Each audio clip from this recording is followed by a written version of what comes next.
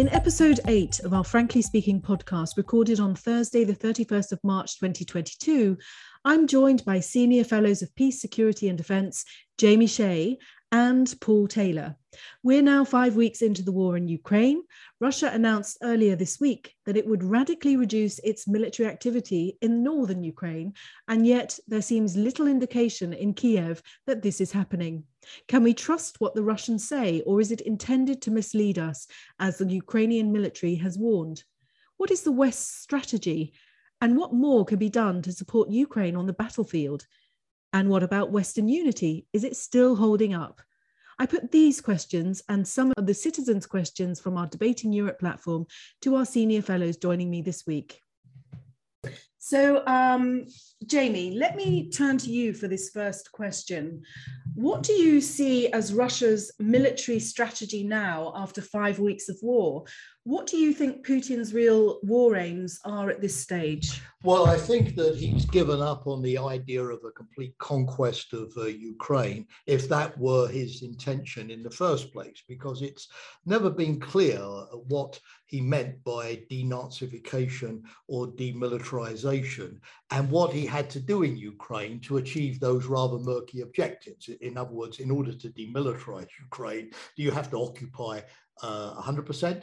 90%, 70%, 30% of the country, same for obviously demilitarization. So it was never really clear what he was up to. But the initial strategy after the invasion began on February the 24th suggested that at least he wanted to take the capital of Kiev, because there was a large Russian column that was headed that way, that he wanted to gain quite a large portion of the Black Sea coast of Ukraine and the Sea of Azov, taking over many of Ukraine's important ports and therefore really strangling the Ukrainian economy, and that he wanted to expand the Russian territory in the east, out of the Donbass, up towards Kharkiv in the north, and over the sort of northern part of Ukraine on the border with Belarus. Where Russian troops are today must logically correspond to the strategy that they are following. Now, what we've heard, of course, from Russian generals over the last couple of days is that they're now going to focus on the east, building up their bridgehead, which they've had since 2014 in the Donbass region, probably with the idea of sitting on the territory and ultimately recognizing it as independent, like they've recognized already the so-called independent republics of Luhansk and Donetsk, and then eventually a referendum like we had in Crimea in 2014 to incorporate these territories into Russia. So that's what I think is going to happen. But there are two factors here, or three. Number one, will they actually do it? Because what they say and what they do, as we've discovered, are often very different things. And over the last couple of days, the shelling of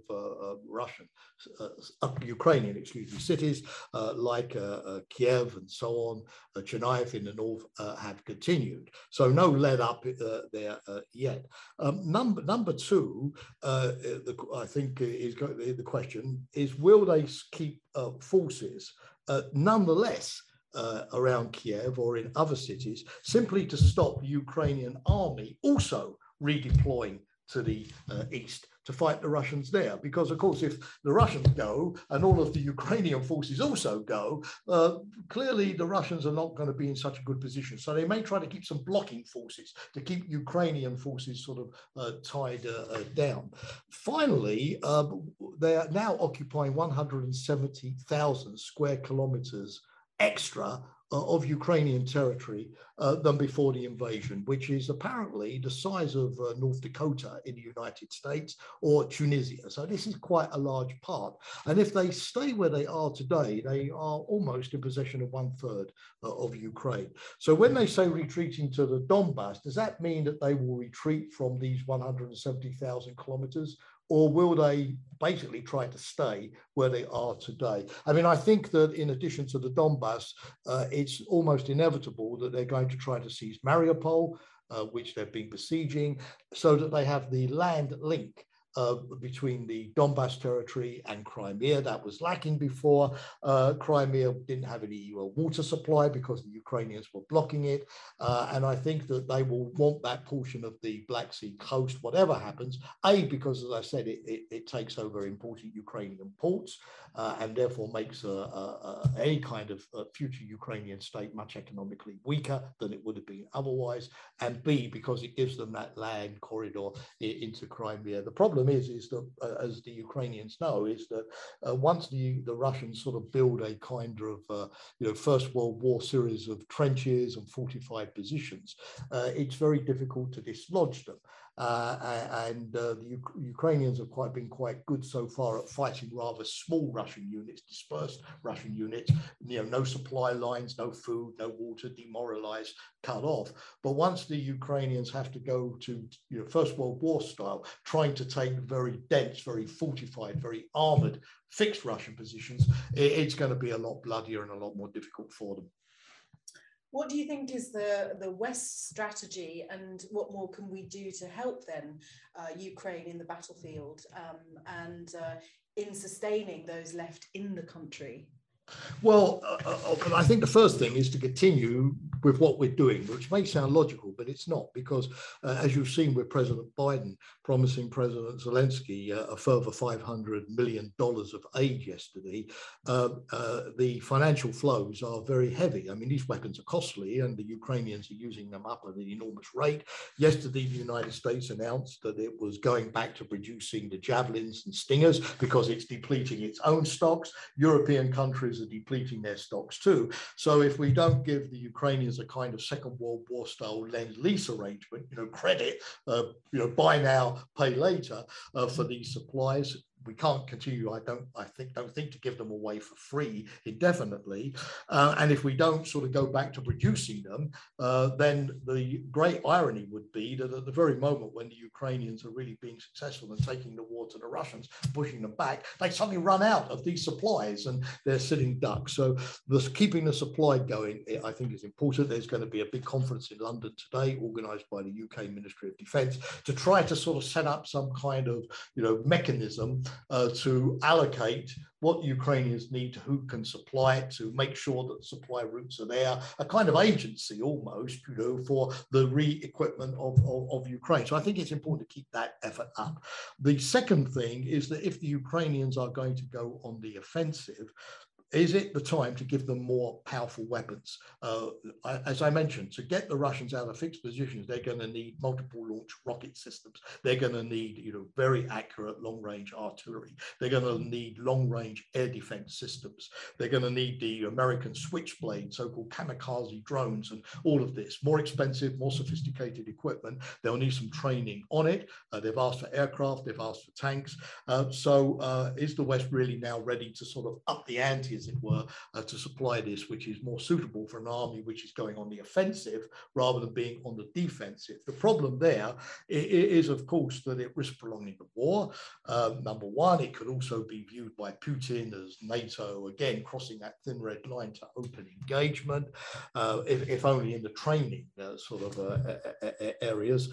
And the West, I think, as this conflict goes on, has to decide whether it wants to give the Ukrainians sufficient amounts of equipment so that they can hold their position and then negotiate a reasonable solution with Russia, or whether the West believes that the Ukrainians can actually win this, kick the Russians out, liberate their territory, humiliate Putin, and if that's possible, whether they're prepared to invest the equipment, time and effort necessary for Ukraine to do that. So I think that moment of truth will be arriving fairly soon. Paul, I want to bring you in now for the next question. How is Western unity holding up, would you say? What are the main differences among NATO allies and EU partners? And what are the main risks of Western unity falling apart? Well, I think Western unity is held up, remarkably strongly so far. You've seen one or two differences emerging in recent days. The key issues, obviously, there was not widespread agreement with President Biden's questioning of whether Mr. Putin can remain in power, and that was walked back by the United States But obviously there were some European allies, Germany and France in particular, expressed differences from that. There are differences over what kind of arms to supply to Ukraine, as Jamie alluded to. The degree to which offensive weapons are supplied is going to be probably an issue. There was apparently a first Ukrainian strike just into Russia that destroyed an arms depot, and everybody held their breath a bit to see how the Russians would react to that. And the answer is that in public they haven't reacted at all so far. So that suggests that that's being played down. But that question, were Ukraine to start striking targets across the border in Russia more frequently, I think that could be divisive. The energy issue, whether and when to impose any oil or gas embargo on Russia, has the potential to be divisive. It's already divisive in the sense that some countries are trying to announce big decisions either when they don't get a lot of Russian oil and gas, so it's relatively easy for them, which is the case of the United States and the UK, or when they do get a lot of Russian oil and gas, but are indicating a sort of medium-term objective rather than saying they're going to cut off right now, like Poland. So there's a lot of pressure on Germany, but what you see is that Germany is already kind of preparing its own population for a possibility of such a cutoff, which could come in this dispute over payment for Russian energy. Mr. Putin has demanded payment in rubles. The Russians appear to have backed off from an immediate cutoff because they too are caught in a dilemma as to whether to be reliable suppliers or whether to use this as a weapon. Other issues I think that are divisive potentially, the degree of dialogue with Russia. I think there's been some criticism of President Macron being on the phone to President Putin all the time. That could become more difficult. The question of what the West's war aim should be, as Jamie said, should it be to help Ukraine defend itself and then negotiate a compromise at the table, or should it be to encourage and provide the means for Ukraine to hold out and launch a real counteroffensive and drive Russia out militarily? Some people clearly are very strong, at least rhetorically, about the need to defeat Mr. Putin. So I think that's potentially divisive. And then, of course, there are all the issues which we have just gone a little bit on the back burner after being very live 10 days ago about what the red lines and consequences would be in case of chemical biological weapons use in Ukraine. It still has the potential to be divisive, and as has the possibility of Belarus getting more involved.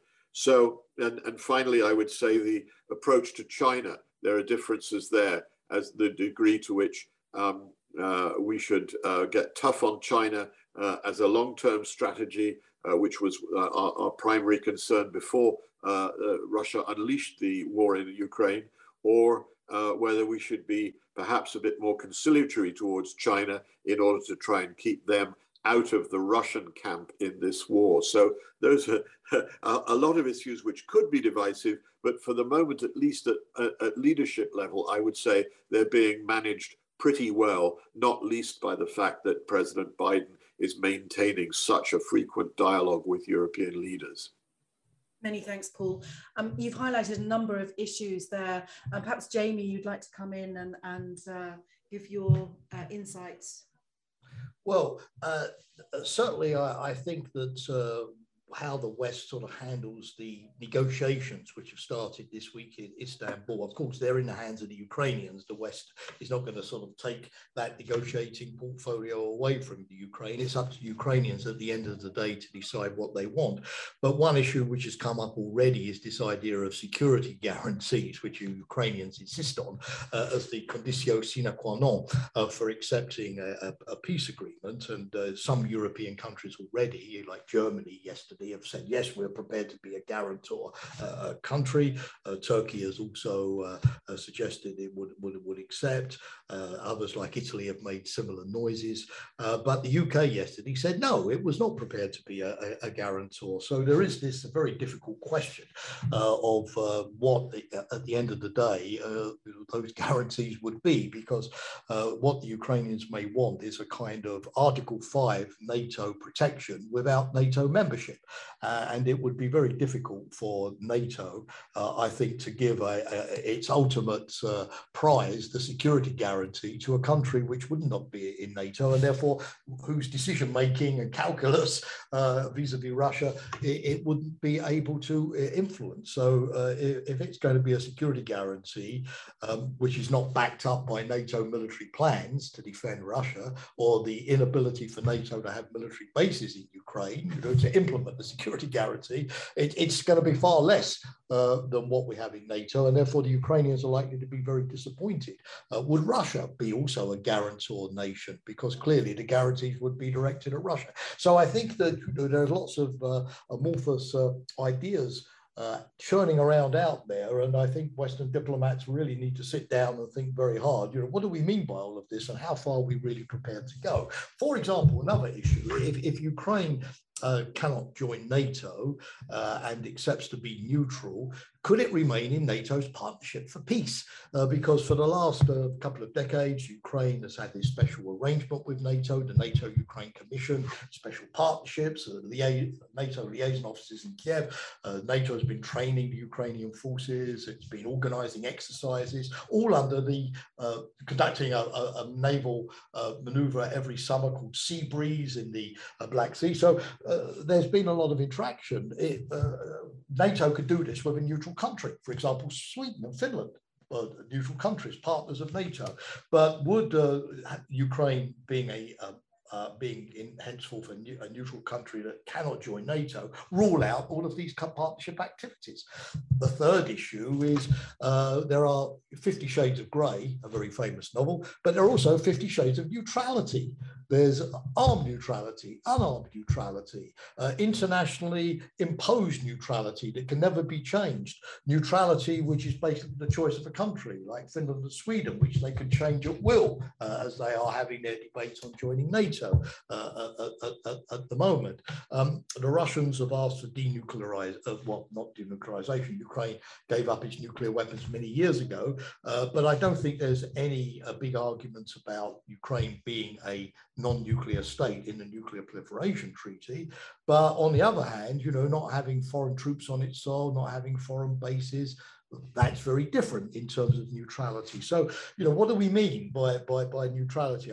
So as we get into these negotiations, I think, the West is going to have to be very crystal clear about what it's really willing to offer, and be clear to the Ukrainians about what they're getting and not getting, and try to figure out, if the future Ukraine is going to be sort of neutral, will it have the possibility of joining the EU? Because that's what the Ukrainians want. But you remember the whole crisis back in 2014 was triggered not because Ukraine was about to join NATO, that was not going to happen, but because it was about to sign a new trade agreement with the EU.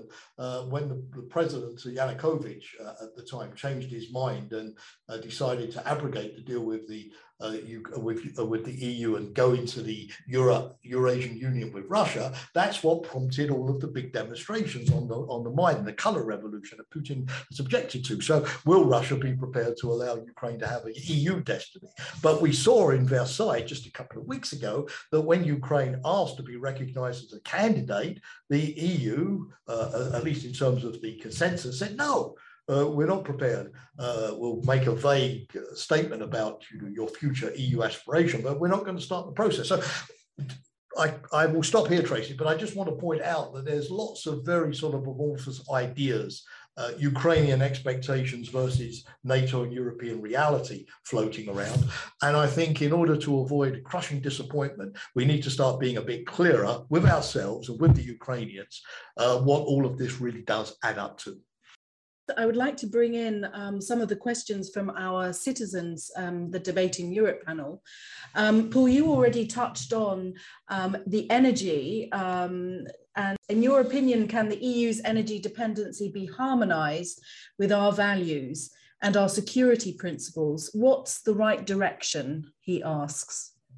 Well, I think Andras has a good question, because there is one way in which we can harmonise our energy needs with our principles and values, which is by becoming more and more autonomous in our energy supplies, and that is by speeding up, and that's already begun, but much more could be done, the transition to renewable energy sources.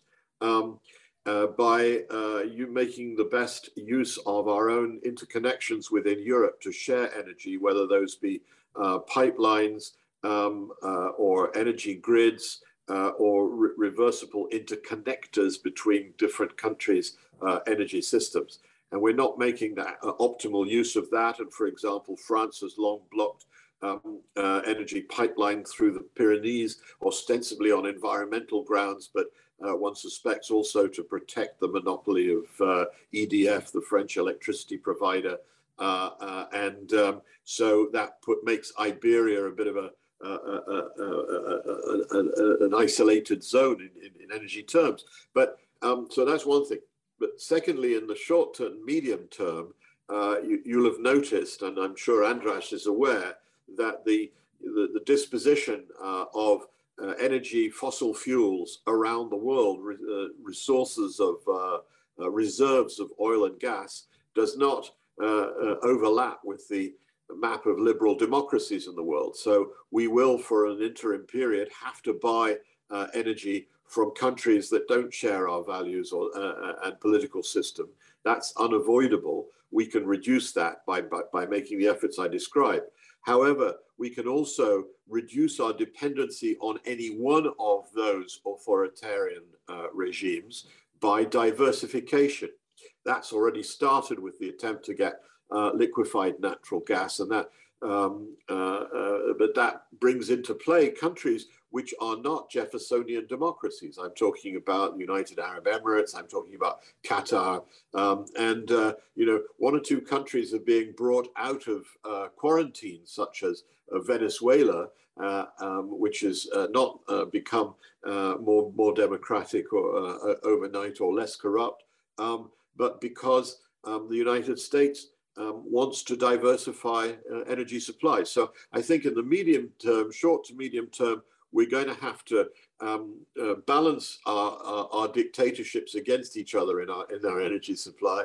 But in the long term, we need to tap the sun and other things which are not authoritarian and are not opposed to our values.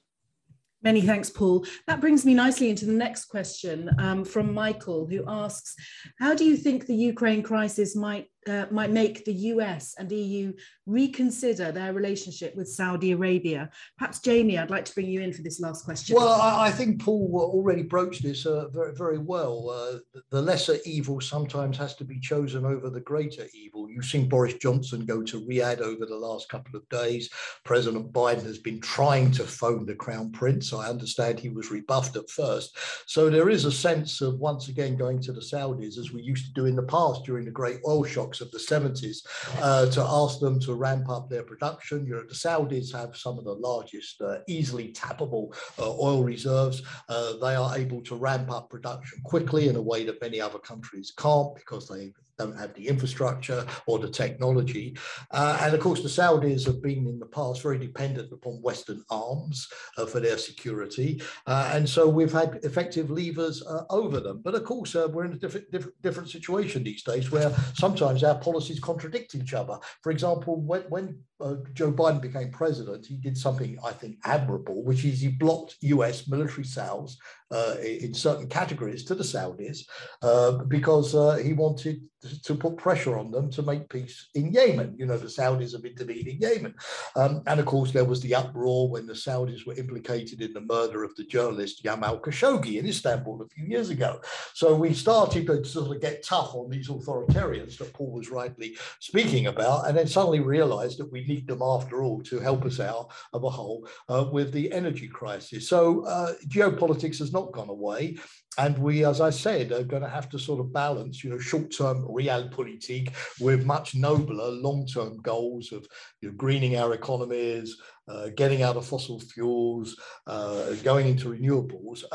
But, it's going to not be an easy act. So, for example, the environmental lobbies are not at all happy that in the UK we're thinking of going back to fracking. Shell, the big company, Royal Dutch Shell, has just reversed a decision when it comes to exploring for oil in the North Sea because the oil price has gone up and it's now commercially viable. So I think three parts, and I echo Paul. Part number one, we're going to have some short-term fixes, because do we want to see the yellow vests all over the streets of Paris or London or Berlin protesting about falling living standards in the next couple of months? Clearly not. Second thing, we're going to have to diversify, and Paul rightly broached that, nothing to add. And thirdly, we're going to have to keep the environmental lobby rightly happy in our own interest by somehow combining this with pushing ahead with the EU's Green Deal, all of the plans to eventually move to renewables. It sounds a contradiction, but diplomats are paid to produce coherence out of contradictions. Yeah, if I can add just one word to that. Of course, there's one other factor which hasn't been sufficiently in play so far, which is getting our own populations to reduce their energy use. And I remember, both of us are old enough to remember the 70s oil crisis, when, there were countries where you could only drive one day out of two, depending on whether you had an odd or an even license plate number. Some enterprising people managed to have two. There are all sorts of things that we can do, turning the heat down, showering with a friend, or at least showering shorter, and so on, that can make a difference to our energy consumption, and cutting out the wastes of energy. There's still more to be done there. Energy efficiency.